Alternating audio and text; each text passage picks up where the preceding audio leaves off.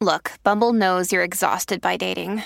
All the must not take yourself too seriously and 6'1" since that matters. And what do I even say other than hey? Well, that's why they're introducing an all-new Bumble with exciting features to make compatibility easier, starting the chat better, and dating safer. They've changed, so you don't have to. Download the new Bumble now. This episode is brought to you by Reese's Peanut Butter Cups.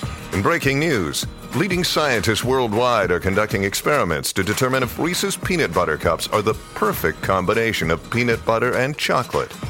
However, it appears the study was inconclusive, as the scientists couldn't help but eat all the Reese's.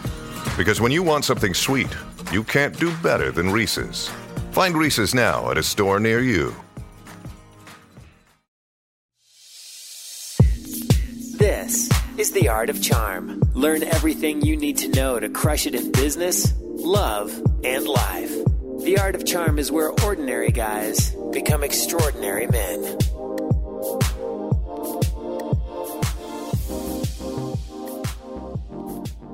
Welcome to The Art of Charm. I'm Jordan Harbinger. The Art of Charm brings together the best thought leaders, teachers, and exceptional individuals to teach you how to be a top performer in life, love, and at work. Imagine having a mix of experienced mentors teaching you their expertise, packing decades of research, testing, and tough lessons into a curriculum. We may not have all the answers, but we definitely have all the questions. Make sure to stay up to date with The Art of Charm and get some great stuff that we don't or can't share on the show by signing up at theartofcharm.com. We'll email you our fundamentals toolkit, our networking strategy guide, all kinds of things covering topics like body language, nonverbal communication, persuasion, business networking, public speaking, negotiation, and a whole lot more. I'm also doing regular videos with drills and exercises to help you move forward every single week. I also want to encourage you to join the Social Capital Challenge at theartofcharm.com/challenge or text CHARMED to 33444. It's about improving your social capital, becoming a better networker, becoming a better connector. It's going to be great. We're doing giveaways as well. That's theartofcharm.com/challenge or text CHARMED to 33444. You can tell your friends and they can join the challenge too. Today we're talking with Jesse Itzler. He was the founder of Marquis Jets, co-founder. He also helped bring coconut water to the United States, sold the Jets company to Berkshire Hathaway, sold the coconut water to Coca-Cola. This guy knows what he's doing. We're going to talk about how to get a music deal by pretending to be someone else, deception for fun and profit, how when you think you're done, you're only 40% done. He lived with a seal for a month, and this guy taught him a lot of hard lessons, so it's going to be a really interesting show. Enjoy this one with Jesse Itzler. Tell us what you do in one sentence. I love how you guys open up with the hard questions. Yeah. And it's hard not because nobody knows what they do, but because they can't put it into one sentence. Yeah. I try to identify trends early and capitalize on them. That's a good sentence because it tells us literally nothing about what you have done, but we'll get into that, right?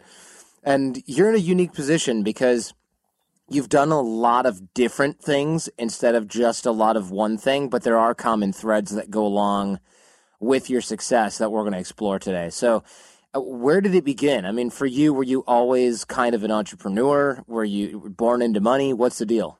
Definitely not born into money. My dad owned a plumbing supply house in Long Island, New York, but gave me the freedom to explore things and try things that I liked and had passion for. And, you know, when people ask me, what do you want to be when you grow up? I really never had an answer. I still don't know what I want to be when I grow up. You're never going to grow up. That's why. You won't ever need the answer. Exactly. I want to stay as young as I can, as long as I can. You know, so I really didn't know what I wanted to do. And right out of college, I went to school in Washington, D.C. I went to American University. And right when I entered college as a freshman, hip hop music, rap music was just starting to take off. I got drawn to it really early. It was kind of, you know, where I lived in Long Island was a hotbed for it. And when everybody was writing resumes in college, you know, and sending them out to all these different companies, you know, I was like, I'm not spending my time writing a resume because that's not going to get me a record deal. I really want to get a record deal. And I was really into music in college. I spent a lot of time doing what you would do if you were trying to break into the music business, going to clubs and networking and all that stuff. And right out of college, a friend of mine was working on a movie called Bonfire of the Vanities that filmed in California, knew that I was, you know, big in music, and asked me to come out and thought maybe, he could help me do something, score some of the music, write a theme song, whatever, do something that could land in this movie.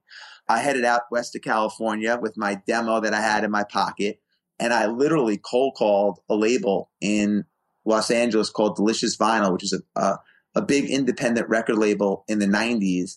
And of course, having cold called record companies in the past and gotten the phone slammed in my face, I had read that the founders of Delicious Vinyl, of this really hot label at the time, they had a song called Bust a Move with Young MC and Wild Thing with Tone Loc. It was probably the hottest independent label at the time. I had read that the two founders of the company were big fans of a guy named Dana Dane, who was a New York rapper.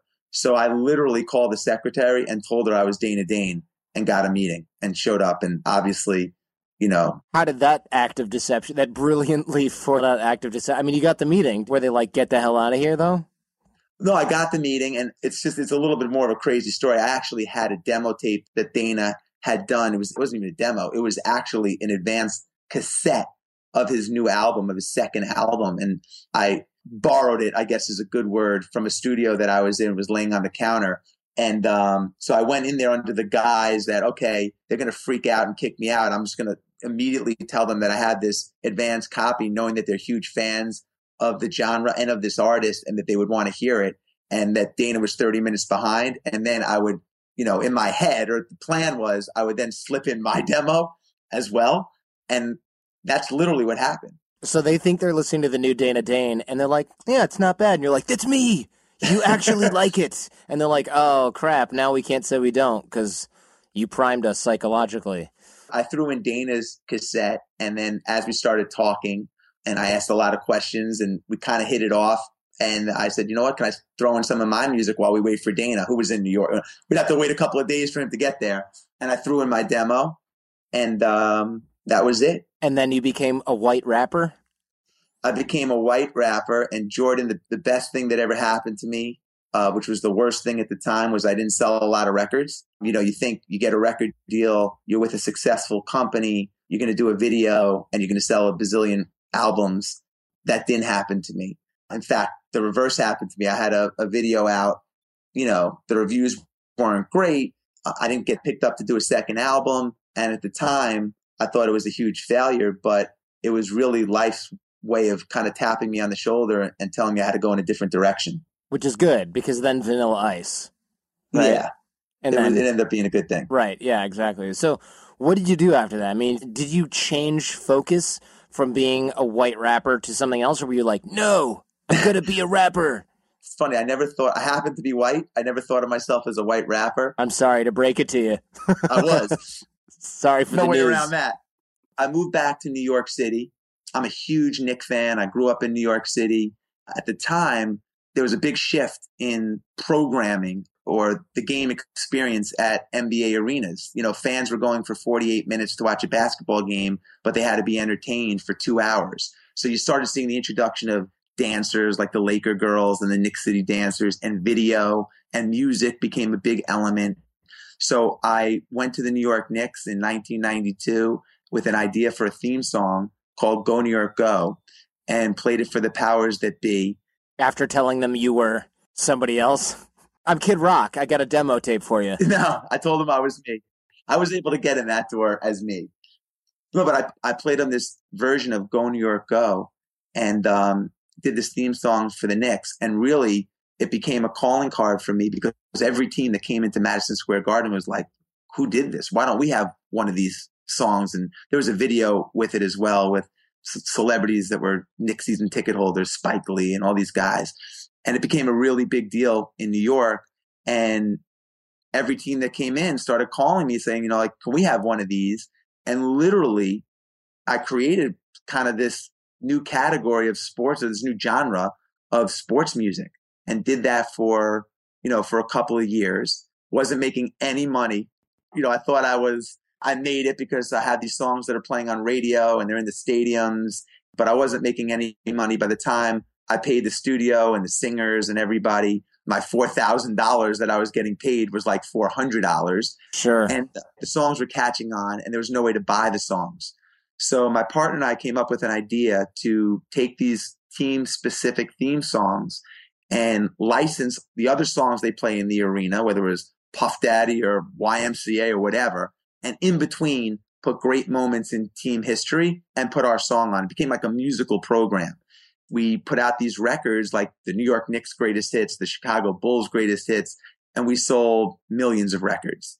And that was kind of my start of an interesting journey in business. So at this point, you're crushing it and you're like, damn, this is really a good money-making business. Thank God there's money in music. Were you still at some point in your mind like, now I can leverage this into my own music career, or had that ship sailed and you were over it? No, I was like, you know what? There's thousands of artists. At that time, you had to buy records in record stores. There were no iTunes or anything like that. And there were thousands of artists. And I said, you know what? Instead of competing with thousands of artists, I'm the only person in this lane. I'm going to put my foot on the pedal. So I took all the money. My partner and I took all the money virtually that we made from selling these sports records and went to all the different sports leagues, the NBA, NFL, Major League Baseball, the NFL, and we signed exclusive licensing deals to put out these team-specific compilations. So we actually did the opposite, reinvested all the money we made, rolled all the dice on ourselves, and started putting out dozens of these team-specific records. And it worked. We ended up selling the company to a public company called SFX about a year later. Wow. At this point, you had gone from something you were really passionate about to this business angle of making money doing the music. Were you as passionate about that as you were about becoming a stage performing artist yourself? It's a great question. I was even more passionate because this married two things I really love, which was sports and music. But it's a really hard thing to do, to walk away. First of all, you don't know where that road's going to take you. So it could fall flat. It could be wildly successful. But, in the back of my head, I always wanted to be Jay-Z or whoever, a really successful artist. You see the videos, you read about how those guys are living and how they struck it rich. So it's hard to walk away from that and go down a lane that you're really unsure about. And it's even harder as a 23 or 24-year-old kid to take the first money you've ever made and put it all back into your business in the form of licenses. It's a very hard decision to do. Like, I really wanted to buy a car. I really wanted to buy my first home, but I didn't. I continued to rent a very small apartment and reinvested everything into this, but it ended up working out. I get this a lot from the audience, and at large, I should say. And frankly, I don't even necessarily know how to answer it myself. So that's why I guess I was asking you, did this new passion pull you away from the old one? Or was it like, okay, this isn't working, I'm wrapping it?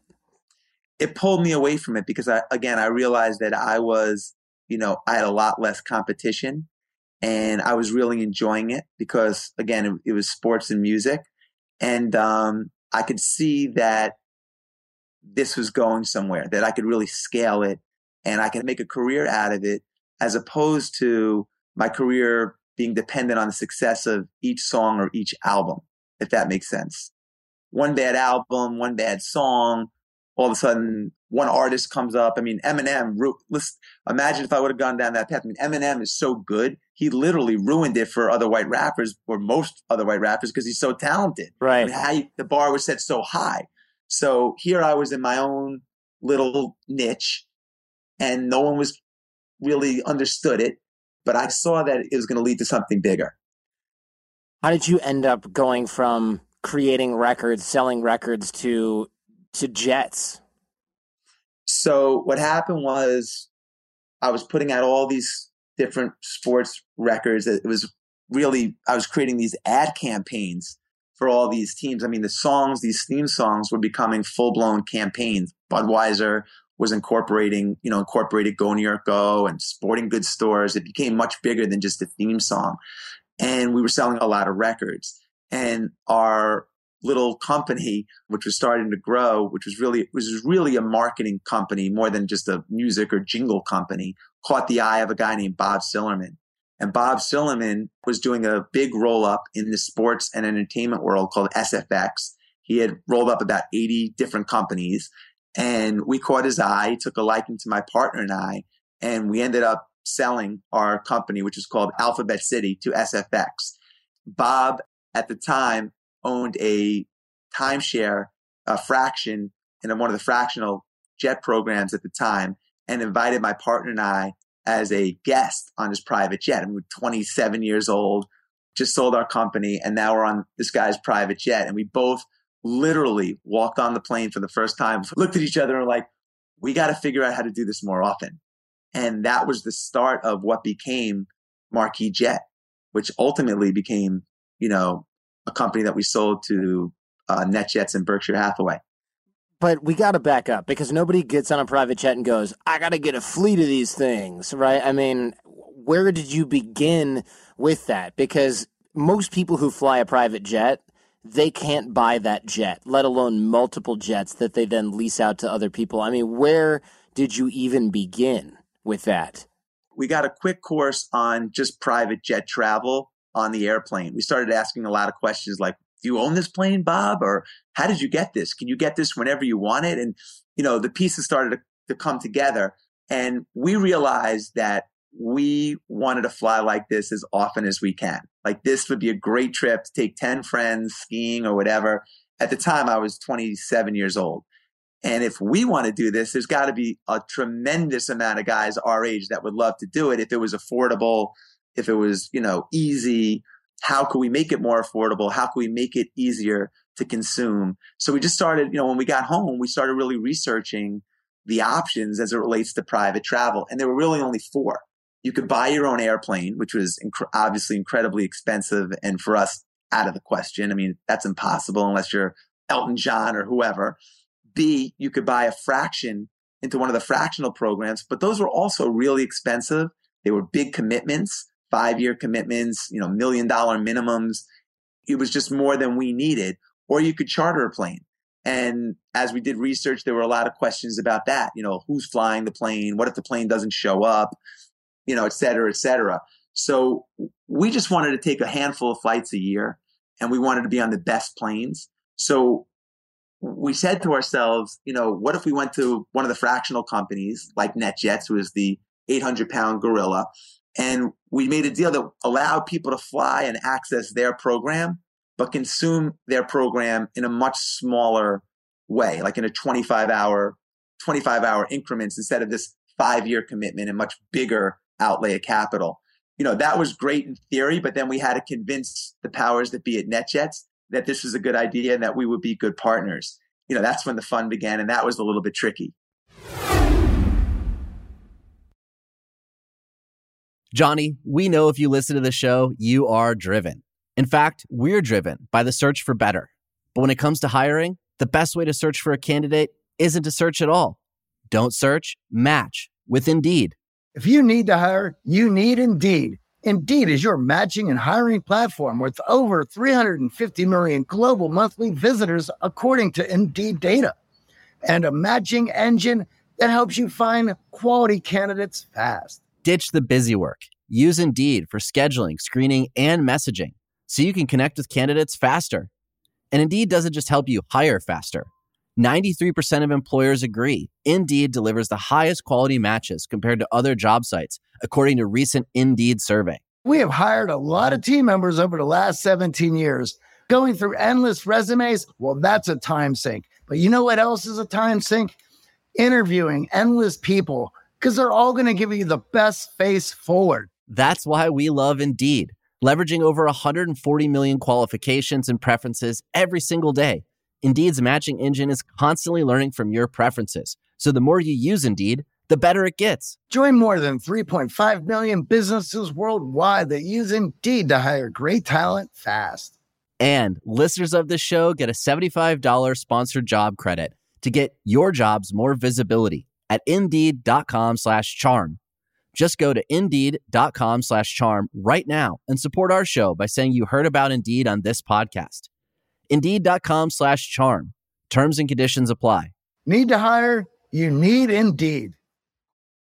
When you need mealtime inspiration, it's worth shopping Kroger, where you'll find over 30,000 mouth-watering choices that excite your inner foodie. And no matter what tasty choice you make, you'll enjoy our everyday low prices, plus extra ways to save, like digital coupons worth over $600 each week. You can also save up to $1 off per gallon at the pump with fuel points. More savings and more inspiring flavors make shopping Kroger worth it every time. Kroger, fresh for everyone. Fuel restrictions apply.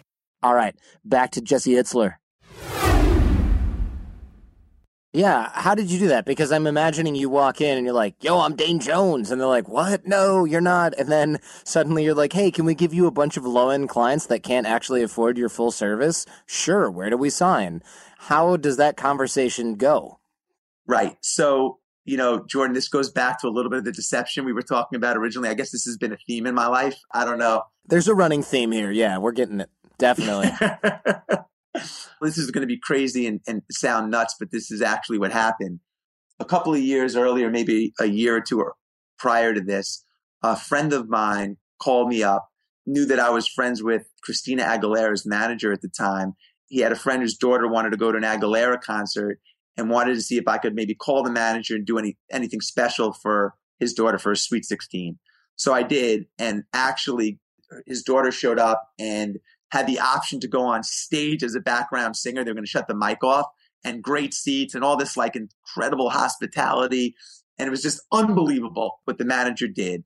And it turns out that the father of this gal was Jim Jacobs, who was the president of NetJets. So as this idea evolved, I called up Jim. I said, you probably don't remember me, but a year or two ago, your daughter, Christina Aguilera, I just started saying words until it all clicked in his head. And we got a meeting and met with Jim, who was the president, and Rich Santulli, who was the founder of NetJets, and pitched our idea for this, what would become Marquee Jet, this 25 hours of flight time on the NetJet fleet. And literally 12 minutes, I would say, into the meeting, they ended the meeting and said, Rich Santulli said, great idea, but if you guys think we're going to give our fleet of 500 airplanes to basically two 28-year-old guys with no aviation experience, it's not happening. So yeah, I get that. We left the meeting and very discouraged. And about 5 minutes after, Jim Jacobs called up and said, guys, that was unbelievable. That was great. So what are you talking about? We got thrown out of your office. He said, no, Rich doesn't give anyone 12 minutes. Oh, wow. If you guys can tweak your pitch, or maybe just prove, that there really is a market here of your generation, a younger generation, this might have some legs. So we came back about 2 weeks later, and instead of basically trying to sell them on the idea, we literally brought in our own focus group. We brought in athletes, agents, artists, set up chairs in the front row, and one by one, they explained how they would never buy the NetJet fractional program, because, the reasons that I said, they don't know where their cash is going to be in 5 years from now. And, they don't want to commit that much. They just want to go on 2 or 3 trips. One by one, they kind of explain why. And you're like, look, volume, scale, right? Volume, economy of scale where there wasn't one before, and infrastructure to handle that kind of quick demand, that quick, I guess, turnover or whatever you would call it, of the product. And they went, great, because they probably had a lot of unused capacity. Exactly. And that was killing them. It's like a building that has 3 vacant units and someone says, hey, Airbnb, and they're like, whoa, where do we sign up, right? Yep. And I think they recognize that, we could introduce a younger audience, that the lifetime value of that customer, if they continue to fly privately with NetJets or graduate up from Marquee Jet to NetJet, would be substantial. And that's exactly what we did. Literally a year later, we were the largest private jet car company in the world with, probably more customers a year or two down the road than NetJets. That's excellent. That's really, really inspiring and very cool. And along the way, you had some great stories too, because, first of all, how did you even start promoting that company? Or did NetJets kind of say, look, you can't do what we do, go to Marquee Jets? How do you even get clients?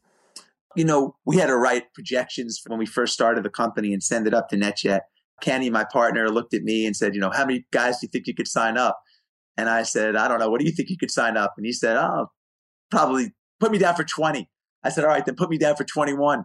And that was literally our forecast. But the way we spread the word was, we realized quickly that each customer was traveling with would fill up their plane. So every flight we had 6 or 7 or more prospective new customers that we could market to. And we started aggressively, how did you like the flight? Do you have any trips coming up? Attacking those guys.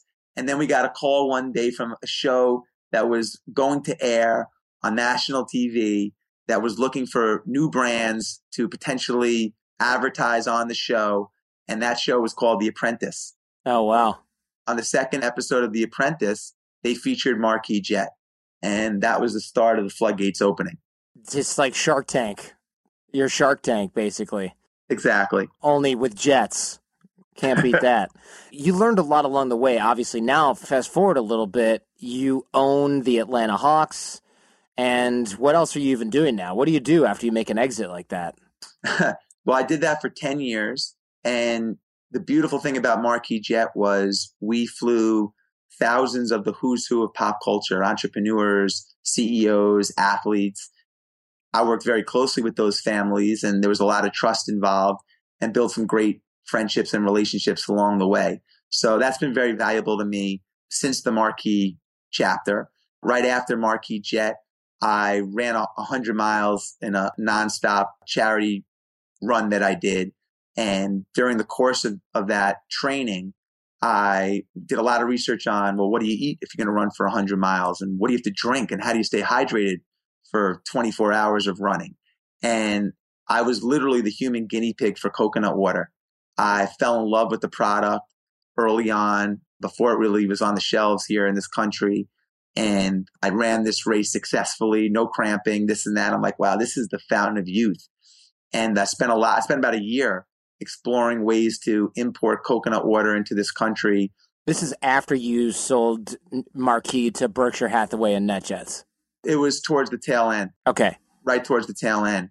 And I ended up hooking up with the founder of a company called Zico, which was just coming to the United States, probably doing about $5 million in sales at the time, which is basically top of the first inning in beverage, and forming a partnership. And I spent the next couple of years after Marquis working on Zico as a partner with Mark.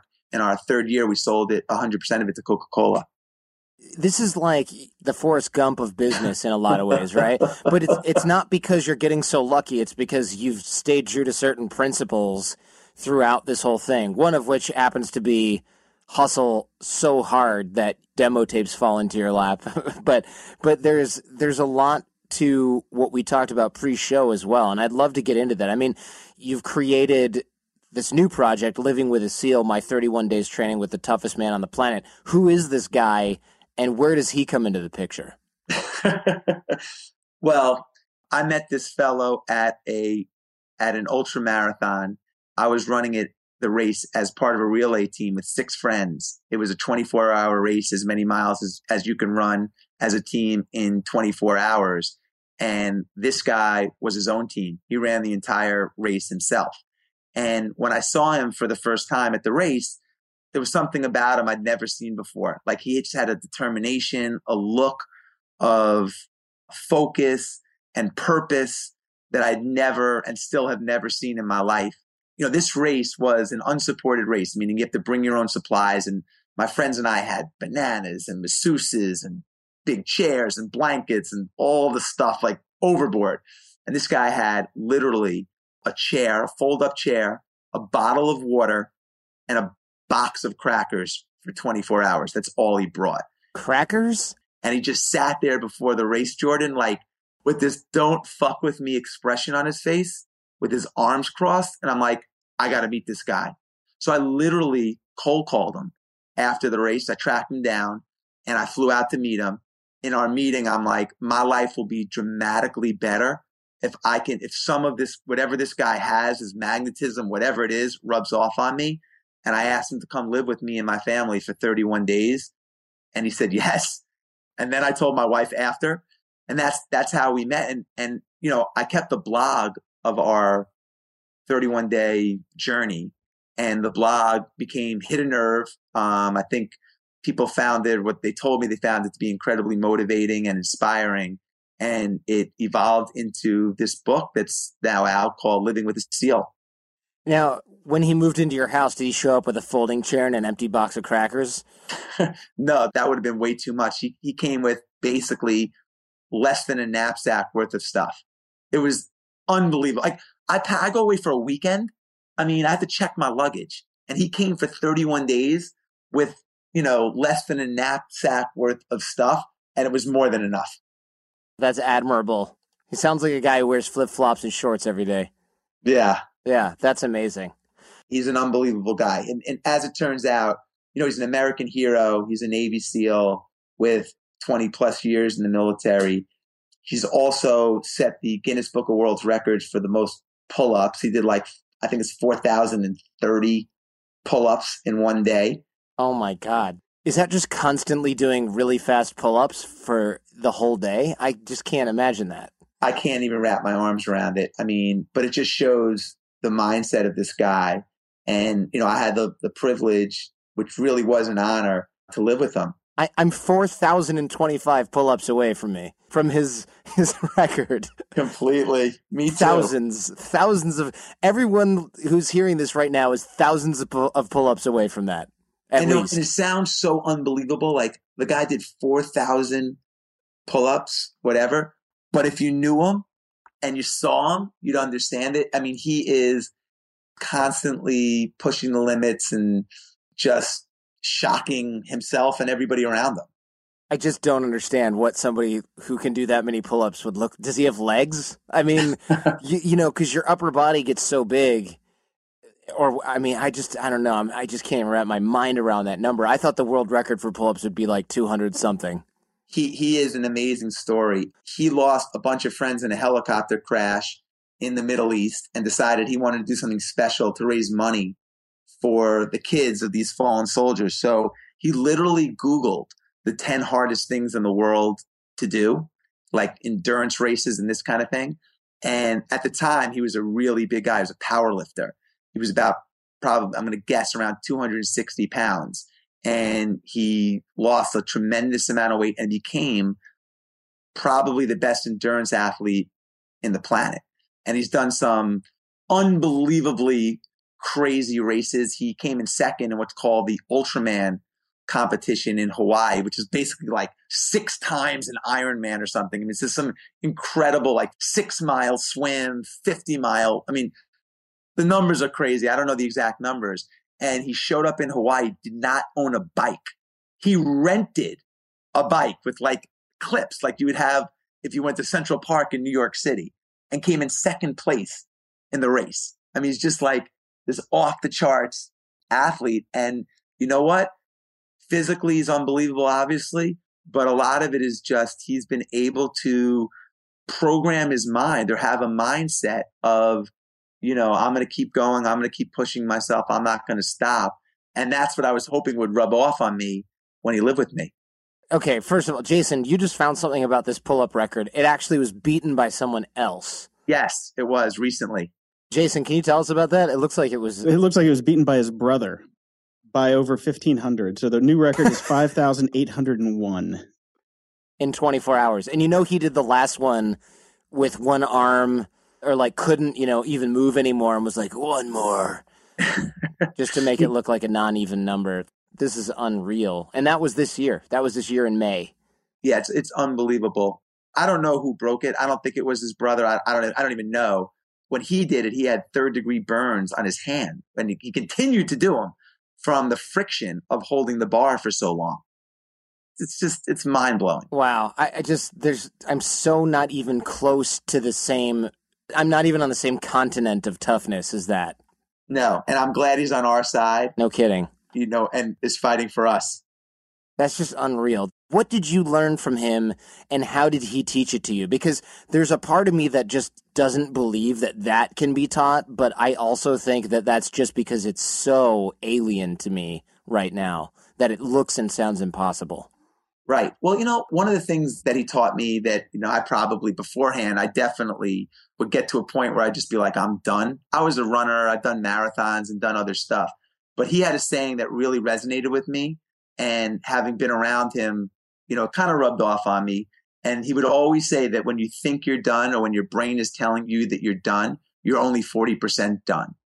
And as he lived with me, constantly that would be reinforced in my mind. I mean, there would be times where he'd tell me to do X amount of push-ups or whatever, and I would just be like, man, I am done. And he would look at me and he'd be like, you know what, fucker? You're not done. Somehow I would squeak out an extra X amount of push-ups, or, I mean, it happened day in and day out. I mean, and as I look back on my life, there's been so many times where I said, oh, I'm going to stop, or probably could have kept going. As I look back, I probably did have more in my reserve tank. He was a huge reserve tank guy. Like, you got to tap into your reserve tank, figure out what you really have in your reserve tank, and know that you can go there. So when you're done in that tank, you got 60% more.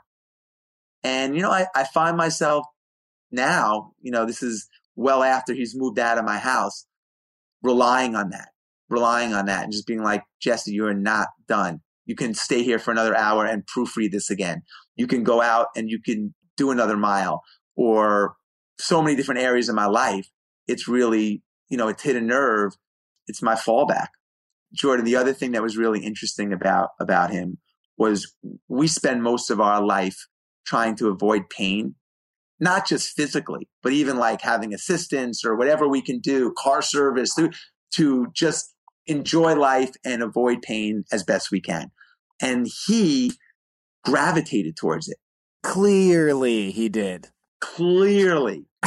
but it's fascinating, because like, pain for him was letting him know that he had pushed himself and tried his hardest. It was like his reward. He would enjoy it. He would actually come home and I'd be like, do you want to ice that? He'd be like, I'm not fucking icing that. I want to enjoy it. It was his way of remembering the hard work. And it was just a really insane mindset to be exposed to.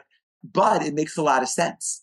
It would show me that you have to get to a point where you have to be uncomfortable to get better. Like, you cannot get better unless you're in a position to be comfortable with getting uncomfortable. All right, back to Jesse Itzler. Yeah, this is a concept that we talk about on AOC quite a bit. Getting out of your comfort zone, where the growth happens when you're uncomfortable, etc. That obviously applies in training for physical activity. Have you been able to apply this in business ventures since you've learned this principle? And if so, how? Well, I always am, because, I never really took a business class in my life. I wasn't trained in coconut water. I had no background in private aviation. So I'm always getting out of my comfort zone when I try something new. I think, and I think that's a quality of most entrepreneurs have. They have to be comfortable just really stepping out, taking a risk, not being scared to fail, and just living, not getting out of your comfort zone, living outside of your comfort zone. So for me, I try to live like that every day. I try to push myself in my workouts, but it extends to work too.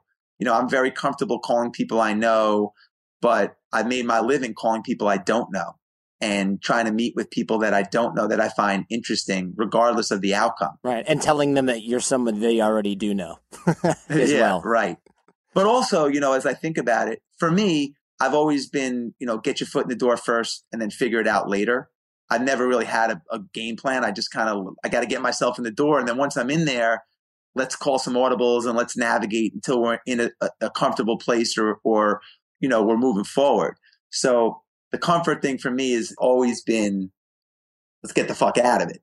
I love it. And you and I, before the show, we talked about loyalty and how rare it is in business and how important it actually is. I would love to get into that. That's a topic that's very seldom talked about without kind of like fluff or poetry attached to it for no reason. Yep. I got a really good lesson in loyalty a couple of years ago. This is a crazy story, but I used to manage and work with Run DMC, and the DJ for Run DMC, Jam Master Jay, was killed, years ago, came into my office. We shared a desk together. So he came into work one day and he said, I have a boxer that I'm working with in Queens, young kid who needs like a summer thing. So would you mind if he came up here and interned at my company at the time? It's called Alphabet City. I was like, sure. So this guy came in from Queens, we had a van that we were running for a promotional van that we were running for the New York Knicks at the time. and he was handing out keychains and whatever we needed him to do. He was a great kid.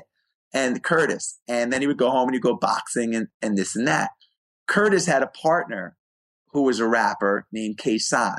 And Curtis was starting to rap. K-San, I was like, this guy K-San was unbelievable. And I signed him to a production company that I had or whatever. And Curtis was also, I didn't think was as talented, but as luck would have it, Curtis, my intern, became 50 Cent. And we lost touch and he went on and had this amazing career. But when I started Marquis Jet years later on one of the passenger manifests that would list all the folks that were flying with us that day, I saw that he was a guest on one of our planes. So I called up NetJets and I said, look, a good friend of mine, an old friend of mine is on the flight today. Can you send them this little gift, this bottle of champagne or something with a note? And I wrote 50. You're never going to believe this. This is Jesse Itzler. You're on one of my planes. And the next day, literally, he went back and changed in his rider that he would only fly with Marquis Jet. So he changed his contract. He literally would write into his riders that if I'm flying with Marquis Jet. And it was a lesson on loyalty. It's just so weird how the universe, how this emerged into my life, but it hit a nerve with me that you just never know the people that you work with, who's going to become what. You know, it was literally the start of his career. Who would have thought that he would be this amazing artist? And here he was teaching me a lesson on, you know, payback and how important it is. And it's something that's, you know, for me, I've carried that with me and tried to reward those that have been good to me and that I've come across and try to set that example going forward. Because you're right, Jordan, it's so rare today. People are bouncing around from job to job, getting a job here for 6 months just to get a job at the next place for 6 months, and then Facebook to Twitter, from Twitter to here, and then working their way up the ladder, bouncing around. Like, where is the loyalty that my dad had and his employees had when they stuck with the same team for years and shared the wins and shared the hardships together? We just don't have it. And authentic loyalty is so hard to find. And if you can find that in your workplace, even if it's with a handful of people that really have your back for the right reasons, and you have their back for the right reasons, that's the start of a great organization. So how is loyalty different now, or is it different now? Because no one's working at General Motors for 30 years. Everybody's moving around and bouncing around. Is that disloyalty, or is that the way that the working world works these days? I mean, I think it's a combination. I think it's part of the way that the working world works, and it's a mindset of I got to climb up the ladder, you know, and this is a good way to do it. Let me bounce from job to job or whatever. And I think it's also a result of corporate culture. You know, I think that the companies that really focus on inclusion and celebrate the wins and promote the wins and really give people a long enough leash that they can be creative and have their creative freedom and their independence to shine, get that loyalty. Without it, how do you really build a winning team? It's so hard. Yeah, I mean, loyalty is not even rewarded in the same way that it was back then in traditional corporate culture. I mean, not just like loyalty to friends. I mean, corporate loyalty. You know, one of the things we did a great job at Marquis Jet, and it took us a while to figure it out, but ultimately, you know, we had basically zero turnover. And, you know, we had people that wanted to come in early and stay late. We spent a lot of time on, again, getting out of our comfort zone, living out of the box, but on culture and creating an environment that, and you read about the companies that do it great, but creating an environment that really rewarded our employees for being loyal to the company. And that was things like having manicures at the office on Friday for the women and having lectures, you know, once a month from great speakers and going on a lot of trips and celebrating wins as a team, you know, regardless of your position at the company. And we invested a lot of time in that. And we were rewarded with loyalty. And loyalty doesn't just mean putting in the hours. It means, you know, all holding hands and telling the same story and not being politically motivated to advance. And that was a success. When you have guys, you know, two guys, it's my partner and I that started Marquis Jet. And, you know, I'm not trying to talk about myself or anything like that, but, you know, we were not experts. AV, we got 1,000 on our SATs. That's bad for people who don't know that. That's terrible. Not good. Yeah. Like, I think 900 is as low as it goes, and I think it goes up to like 1600. So think D minus or something like that. Maybe a little bit better, but I'm just kidding. It's like I don't know. How do you equate that? Is it like a C? I actually don't know. It means that there's a lot of people that were smarter than us, or better test takers, I should say. They were just better at filling in the bubbles. You just missed the bubbles. That was clearly the problem. But a lot of the success of the company was around being able to build loyalty. And it's something that I don't think people focus on enough. How do you cultivate that personally? Right? So not just among your team, but are there loyalty muscles that you feel like you've worked on? You know, are there ways other people can apply that? I just think it comes down to authenticity. I think that, really caring, really listening. I mean, the stuff that's obvious, but you have to practice it. I had a thing for years where I was writing, a handful, 5 to 10 handwritten letters that I would mail out to people every day. If you write 10 handwritten letters every day for a year, you're sending out 3,000 plus letters to people. And what I would do is, again, it had to be authentic, but I would just tell them how I was feeling about them. If it was someone that did something great today, I would thank them and tell them, if it was 50 Cent that showed incredible loyalty, I would just explain to them how it moved me. And it wasn't about trying to build loyalty. It was just about building the relationships that ultimately, would result in some kind of loyalty or some kind of personal connection that would end up being very rewarding. I don't think you can't take a class in loyalty or table manners or anything like that. I just think that it really has to be authentic. And if it comes across authentic and you really care about people, they know. And if you don't, then obviously they'll see right through that and it won't work. Yeah, I think you're absolutely right. I mean, you said you write a lot of handwritten letters. Here's the question we get a lot when it comes to systemizing things like loyalty and things like keeping in touch. Is it authentic if it's systemized? How can we say on one hand it's authentic and on the other hand say, and here's the system where I do it every day? Well, I think you just have to have a framework. I think that, of course, you want to do it every day. It warrants it. But if there's nothing there or something didn't move you or someone, then you skip it. But when it happens and it's surfaced, you act on it.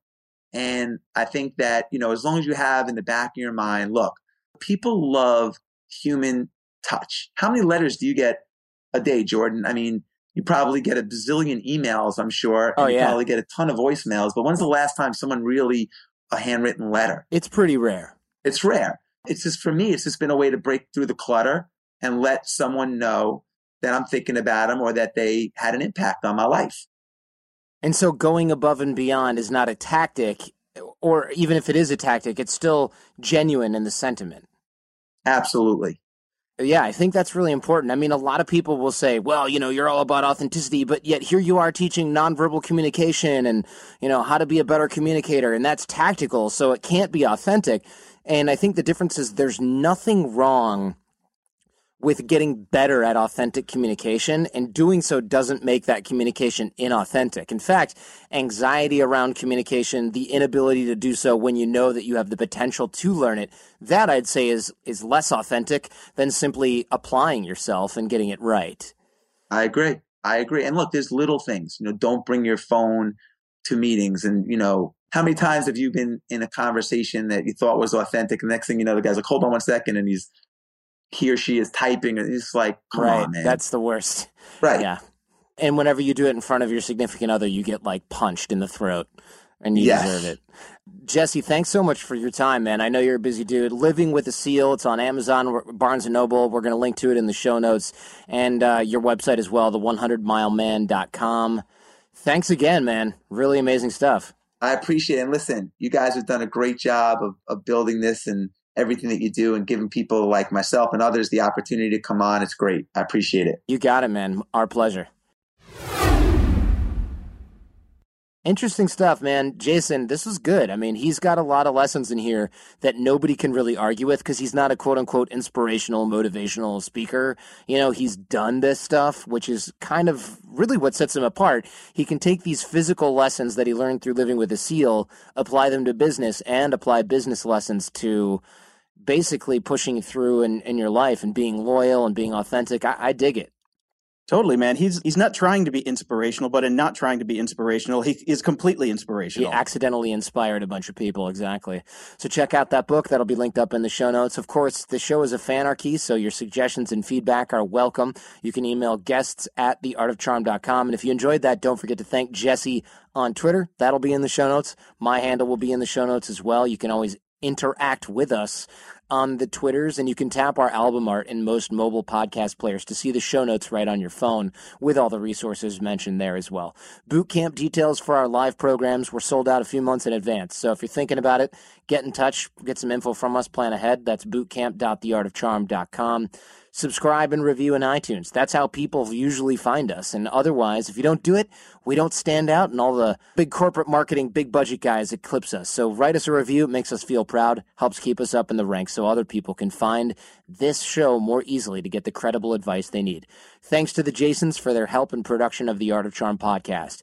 Tell your friends. The greatest compliment you can give us is a referral to someone else, either in person or shared on the web. Now have a great week and leave everything and everyone better than you found them. Thanks for listening to The Art of Charm.